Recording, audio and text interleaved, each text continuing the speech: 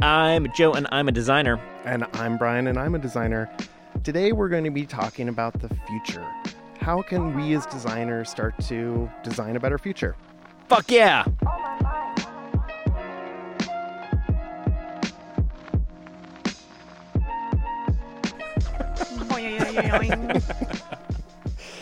It's always got to have the Joe Alterio mark. Curse word? Check.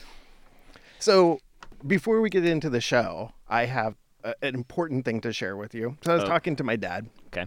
And he told me that my sister-in-law, Brenda, is a big fan of the show. Oh. She listens to it. Hi, Brenda. Yeah. And apparently we help her get to sleep each night.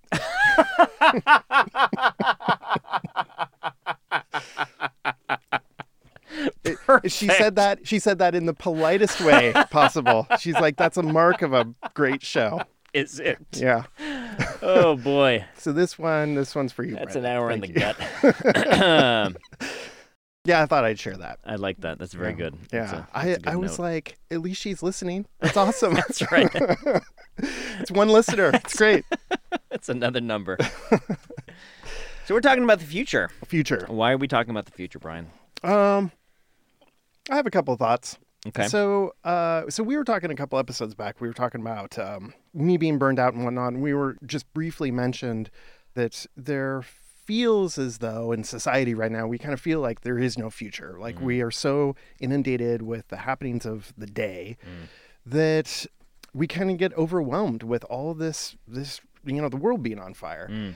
And it makes me think about like our role as designers of us being able to bring this some optimism and some levity to life. Not to diminish any of those big problems, but we as designers are problem solvers, and we invent shit, and we do cool things, and in many ways we kind of lead the rest of technology and kind of the cultural zeitgeist in many ways. Yeah. And it feels as though that a lot of the work that we've been doing over the last 5 to 10 years is about selling shit. Yes. Something common theme in this show. Yep. It's 2020, maybe over the next 10 years, now that we actually have the seat at the table. And I was actually really inspired by the episode with Molly and Sarah of just kind of thinking about, like, yes, we do have this seat at the table, and yes, we can start doing these like amazing things, and we can create change through design, and we have these tools. Right. And so I started thinking about this a little bit more just immediately after that episode, actually. And it made me think about, I did this talk at Deconstruct in Brighton, and the theme of the conference was the future. And a couple guys got up and they talked about how Minority Report was like an MIT project. It was a design, the touch interface that Tom Cruise does and that. And so that was inspired by a professor at MIT. And that movie was one of the inspirations for the multi-touch interface that was in the iPhone. Right. In fact, some of the sound effects of Minority Report were the original sound effects, right? When you plugged it in, the old sound effect was the door effect in Minority Report. Yeah.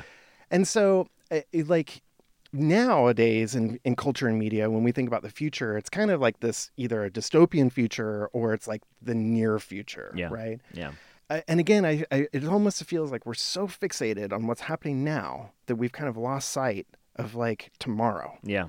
And it feels like we could do something about that. Yeah. So I thought that maybe we'd talk about that on the show today and figure out what are some of those things that we could do? What are some of those problems we could solve? So I really like that framing, and I really like the framing of using kind of culture as a metric, because I feel like if you go back and you go into earlier times, at least in American history, if there's sci-fi movies, even if there's kind of a dystopic element, there's also kind of a utopian element as well.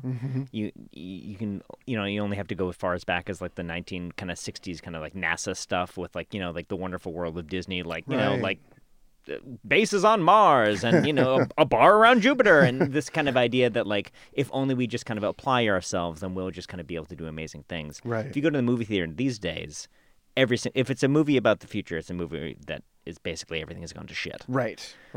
And you need time travel to go back in time to be able to fix it. To fix Yeah. it, right? Exactly. It's basically it's a genre of regret. Right.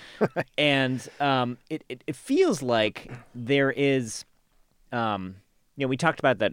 I think maybe in the first episode we ever did about the kind of the idea of like why, when climate change is looming and we may in fact need nuclear power as a short-term solution. Oh, right. Yeah. Why you would release Oh, the Chernobyl episode. a TV event around Chernobyl. It just seems kind of like yes, it's an interesting story, an interesting historical event, but like why now? Right. It feels like that idea of like maybe cultural creators and I'm lumping kind of designers into this in terms of people that are thinking about the kind of what if, a little bit taking the reins and understand that they have a set of responsibilities. Not to say that you shouldn't necessarily reflect things as they are, but you should also reflect things of what they could be and not be completely and totally freighted by the worst possible result. Right. Right? Yeah. Like that it is, in some ways, there is a level of responsibility because everyone else is looking to creative people to give them a thing to hang their hats on. And if even the creative people are saying, you're right, it's fucked, everyone go home, Joe Schmo is not going to have a thing to hang their hat on either. Right. Like in some ways it is our responsibility to paint the pathway forward. Right. And if right. everyone has abdicated that responsibility and everything is fucking 28 days later, like, Right. yeah, of course there's going to be a general malaise within the society. Right, exactly. Yeah.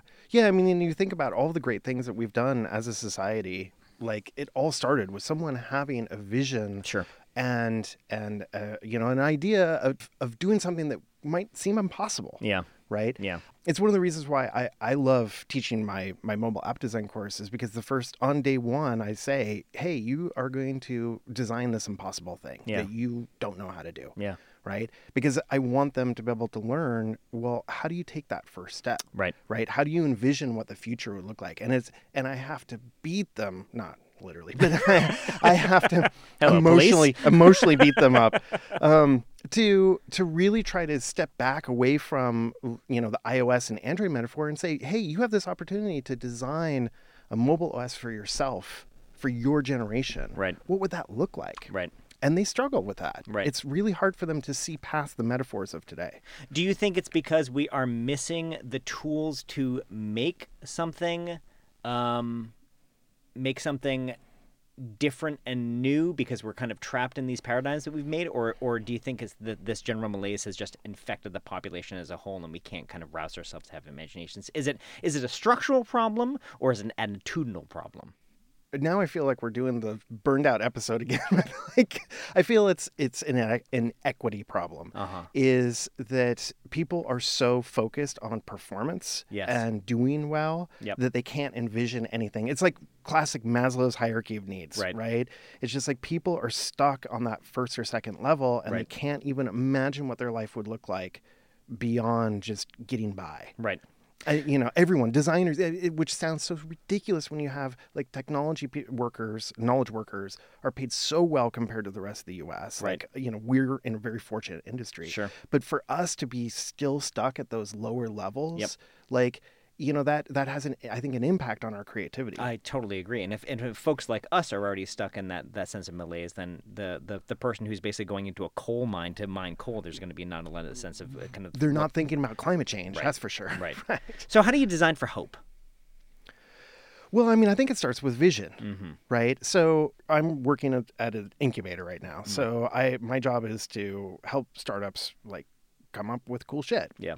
And we have one of the founders that's in there that on day one, he's like, I want to do something around climate change. Yeah. I want to make an impact. This is important. Awesome. Right? This is both meaningful to me. I think there's like money to be made and whatnot. Right. But it is really a struggle to kind of figure out how to create a business around climate change, a startup around that. Right. And so it's been a couple months I've been working with him, and he had a couple different ideas. And like, I mean, every week I'm like, how's that climate change idea going? Right. And I think that one of the things that I've observed is that he has taken this high level vision of just, he wants to be able to solve a problem. Sure. And he's put it into the framework of business. Right. Right. Of how capital works and all that. Yeah. this feels like this is an idea that shouldn't follow that model. Right. It's another idea of just painting a vision of a brighter future, of saying we're going to solve climate change. Right. Right. Right. And the first step is, let's just have a conversation about climate change. Yeah. Right. Like, can we all agree that this is a problem Totally. that is worth solving? Totally. We don't know how to solve it, but why don't we get a bunch of smart people together and start taking the first steps towards Yeah, so it does feel like the kind of the monetization is the kind of first step, whereas like if you look back at like DARPA and stuff like that, Right. obviously based on the military industrial complex, which has its own complexities, Yeah. but the idea about like let's make the thing and then out of there comes fucking Tang and Velcro and shit like that, right? Like that's the Yeah. idea is first and then the monetization is later. It feels Yeah. like that is now flipped. Yeah. How do we reverse that concept, and how do designers reverse that concept, because everyone needs to pay their rent? Right. Well, I think having having vision around optimistic principles. Like I keep thinking about the Obama campaign. Sure. His original one, which was just hope. Yeah. Right. Right. Like imagine how powerful. Like I keep thinking like the political candidates of today that they just should recycle the hope posters, right? Because like we need hope right now, Yeah. right? Yeah. And I think about just being able to envision that brighter future Yeah. of being and starting with those types of principles Right. is a good first step. So then how do we break out of that mindset of having to constantly monetize an idea when maybe the thing that we need, whether it's climate change or voting or healthcare, doesn't necessarily need to be wedded to making money within the first quarter, right? Like a little bit, I feel like I feel like, not to have like a history lesson, but like Reagan and like that the kind of 1980s kind of put the entire onus upon like short-term capital gain. Yeah. And that really kind of undercut the idea of large infrastructural society projects, because oftentimes those type of society projects aren't necessarily monetized right away. They're the type of things that you reap the benefits 20, 40, 60 years later when you have a healthy society and a healthy economy that grows in a way that kind of lifts up all boats. And we've kind of diverted to this kind of short-term monetization structure, which is in some ways totally driving VCs right now. Like, so, and hence in some ways is totally driving at least the tech industry. Like, how do we convince people that to break out of that model?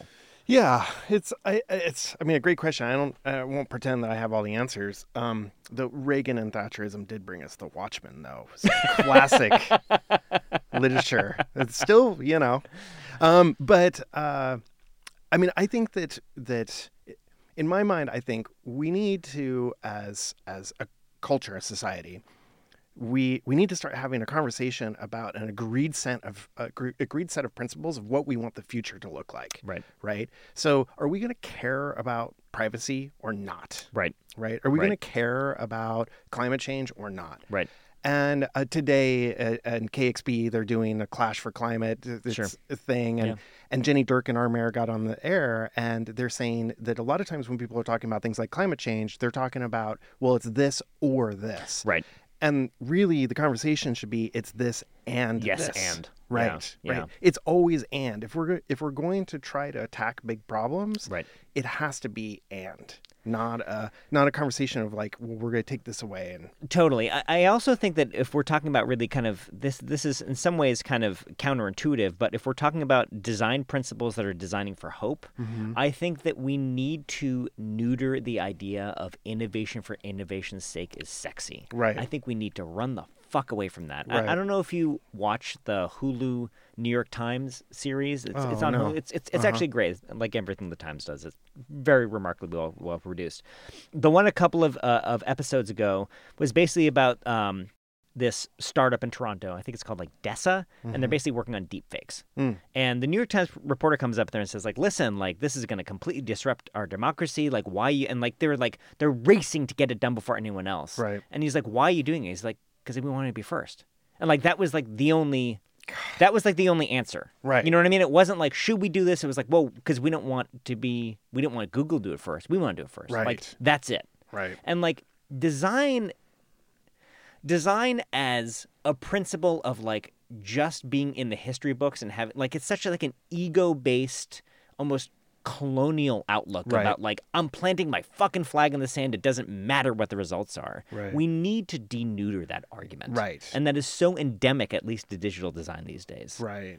Yeah. It's like you were the first to do that. You're the first to have this app. You're the first to get to 100 million users or whatever it is. Right. Like this idea about almost like competition. Yeah. You know what I mean? It's like pitting everyone against each other, even on a kind of a global scale of like who can fucking ruin the planet fastest. You know what I mean? Like, but I did it first, you bastards. Like that's gotta go. Right. You know? Yeah, I feel like we have to start investing in things that are going to make a positive impact Right. on, it doesn't have to be the entire world, but on people and on communities. And I mean, it's a hallmark of user-centered design. Right. Is that you're doing it's you do no harm to that Right. user. Right. You're giving them some sort of benefit. Right. And when if you're going to change their behavior, it should be in a positive direction, not a negative direction. Yeah. And I don't think that is really being espoused in the design schools and within the design community for younger designers. Yeah. Of that do no harm type of principle. They're just, again, I think because of that inequity, they're just hustling to get a job. Right. And they're like, fine, I'll like crank out these ads. Or like Right. Becca was just talking about in the last one. It's just, failing to acknowledge the diversity. Right. Because they're trying to just get it paid so they can pay rent. So let's talk about the hallmarks of what a utopian future would be. Yes. If we could design it. Okay, I'll go first. please. A decentralized internet. Oh, okay. Like that is, for me, that's one of the first things. That basically the controls of the internet are basically completely and totally decentralized. So there is no more giant platforms or big players that can basically say like, yeah, sure, we're going to allow completely false political ads to be projected to millions of people. Right. That feels like right. a pretty big one. Yeah, that's a good one.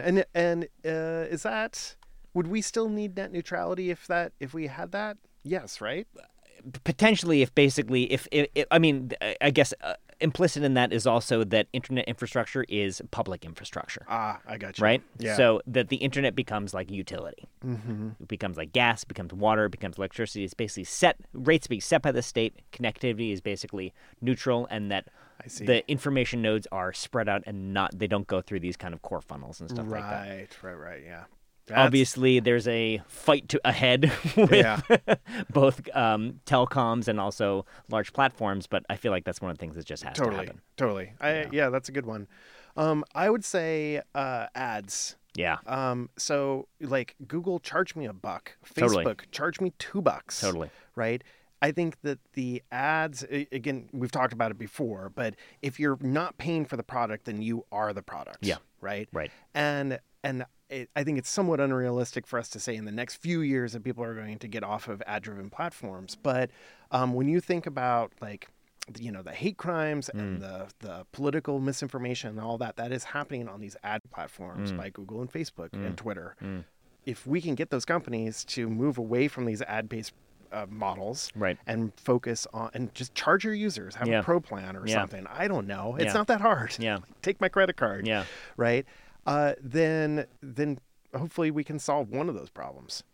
I got another one, which is that it's unfortunately a idea that has fallen out of favor, but I think that cap and trade.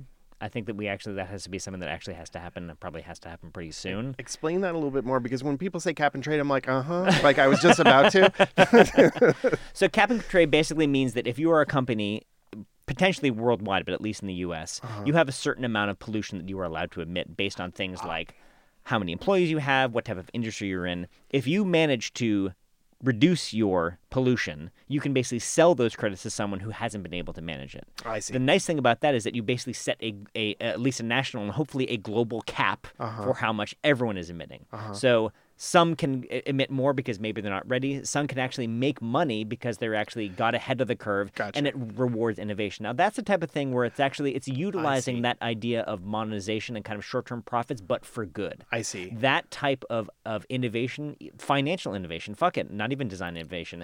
That's the type of stuff we need to be talking about a lot. Gotcha. So the designer's role in that would be more opportunity for innovation around Exactly. this. Okay, interesting. Exactly. Well, that makes me think of kind of continuing that thread is creating B Corps instead of C Corps. Totally. So B Corp, if you're not familiar, is a purpose-driven company that usually will have. It's not a non-profit; it is a for-profit company, but they have it in their charter that they are going to actually do some sort of good on a yearly basis. It has to be talked about in their board meetings and annual reports and whatnot. Yeah, yeah.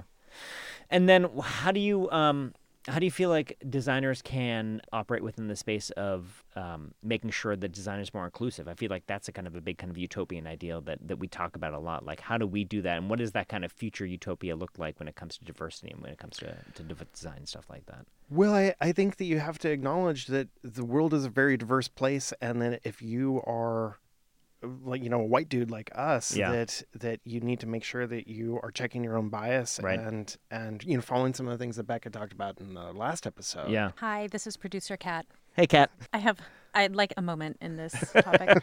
And I think that more what you could do is active daily dismantling of the patriarchy. I love that. No offense, guys. But, no. None taken. The future does begin now. And if we want diversity, if we want all of the wonderful things that diversity brings to design and education and workspaces, then as a person who has any kind of power, one must be active and one must be conscientious and constantly educating themselves and constantly having these conversations that seem tiresome at times, but really it's the only way forward is to completely dismantle this shit. Totally. And I would leap onto that and say that something that applies to not only what you were talking about, but we were talking about earlier, was that it occurs to me that the malaise and and lack of hope is related to just being exhausted and not knowing where to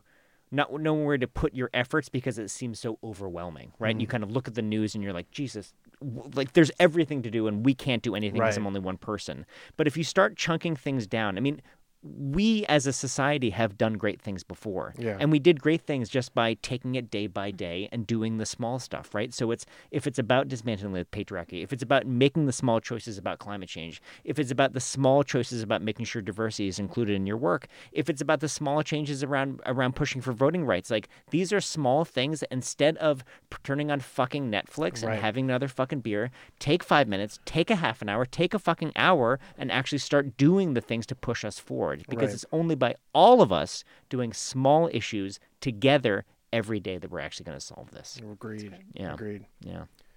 Yeah. So one of the things I was thinking about after we finished a previous episode is, because we talk about what is a designer and what is good design. We've talked about this several times, and it hit me like a ton of bricks. Is we as designers, our job is to imagine something new, imagine something different, imagine a better future, right? Is that we look at problems and we say, what if we did it this way? Yeah. Right? Yeah. And to your point, I mean, I think that if we could start applying more of that and not stop talking about fucking design systems, right? It's it's such a small dent. Yeah. Let's go after, challenge your coworkers and challenge your peers. We should make a goddamn gamified app for doing good in the world. I don't know if you're serious or if I don't know if I am either, but it might work. But make that big leap forward, right? Because nobody else in the room is going to. So everyone's worried about their other jobs, and that is your job as a designer, is to just go out there and just say, you know what, guys, this is a really interesting conversation, but what if that was all wrong? Yeah. And what if this is true, or what if it worked like this? Yeah. Right? Yeah. I was in a meeting yesterday where I convinced one of our founders we should do it this way, right? And he was like, no. And I was like, yeah, this is the right way to do it. We're going to structure it around this metaphor, blah, blah, blah. So he thinks about it overnight and he comes in today and he's like, I thought about it and I think you're right. And then we start riffing on that and whatnot. And over the course of the conversation, I realized I was totally wrong. and I was like, no, I was actually... Scene. Yeah. I was thinking about the idea through a known metaphor. Right. And what I had to do is I had to step back for a second and say, but what if we blew everything up? Yeah. right? Yeah. Like I'm thinking through like this specific design pattern, Right. but maybe that design pattern isn't true anymore. Yeah. So I was like, what if we blew it all up and it was this new thing Right. that is really hard to describe? Right. And so I'm going to struggle with it. And, Right. you know, but bear with me. I'm going to draw some pictures and Right. that sort of thing. Right. And at the end of the conversation, like we came out with a totally new idea that, Right. I mean, I think that could just be like revolutionary.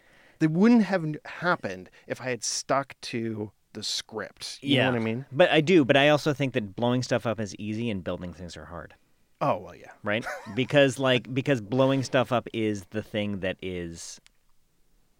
It's the fun. Yeah. Right? Like I'm always reminded of that totally ridiculous startup Bodega. Do you remember that Yeah, I fucking do. stupid thing? Remind our listeners about Like they basically were like, we made the vending machine. Right. But it's on a street. And like it has a very, very offensive name. Yeah. Blowing stuff up is easy and building stuff is hard, and building stuff takes intent and time and doing the work every single day. An iteration. An right, iteration. Right. And it's not immediately satisfying, and it's exhausting, and there's 100 million different bad paths. Right. And shit, designers are good at that. yeah, totally. But to be able to get there, you have to have that purpose or that vision, Right. and that and being able to envision a brighter future Yeah. and a new way of thinking or seeing something. Yeah. Yeah. Kat, any final thoughts? Yeah, I think that. So, adjacent to the topic of monetization that you guys brought up earlier, that sort of diluting or sort of killing creativity and new ideas, that one of the things that you have to do to get to new and kind of out of the box thinking or non-standard solutions is be able to fail. And I think there's I love that. there's a huge, like all of the things that you guys are talking about, the competition, the monetization, the, you know, get there first, be there first, make it the biggest, make it the baddest, is like, it's so not conducive to the failure that is required sometimes to break the cycle, to do Right. something different, to, you know, go off the beaten path. Right. Absolutely. Right. And you have to be willing to offend those in power and say, nope, we're not doing it like this anymore. We're doing it like some other Exactly. way. Get out of the room. And a lot of other people have to be able to kind of go down that path. So if you have, again, like if you have power, if you have influence, make it a trend, make it okay, make Yeah. failure the sort of thing to strive after, because if you can affect, you know, if you can get to enough people and be like, yeah, failure is, you know, as a part of an iteration process, Right. can be fun and cool, and it's just part of the process, Yeah. instead of like, you know, I should hang my hat up and go home now Right. Yeah. Right. because I failed. And, Yeah. and if you're so fearful of failure, you're never going to do anything weird or outside of those rails, which I think that we as designers have become a little too reliant on. That's right. That's right. Strap on your helmets. It's going to be a long one.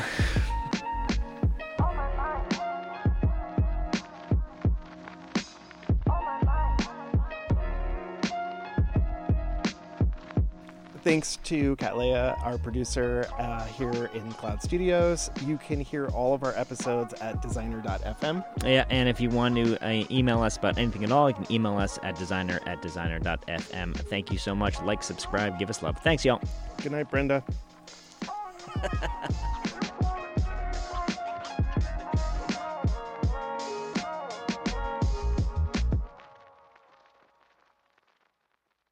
Like, give us some CTAs for the future. I can run with that. I just said CTA. Yeah, I know. I just said CTA. Don't tell my boss. So wait. Oh my gosh. I just said. Hi, this is producer Kat. Yeah. All right. That's an Easter egg after the episode. So did you come up with something to do an intro, or do I have to do one of my short intros? Yeah, you do yours. Okay. I'm the worst at doing the intros. You're riveting intro. I know.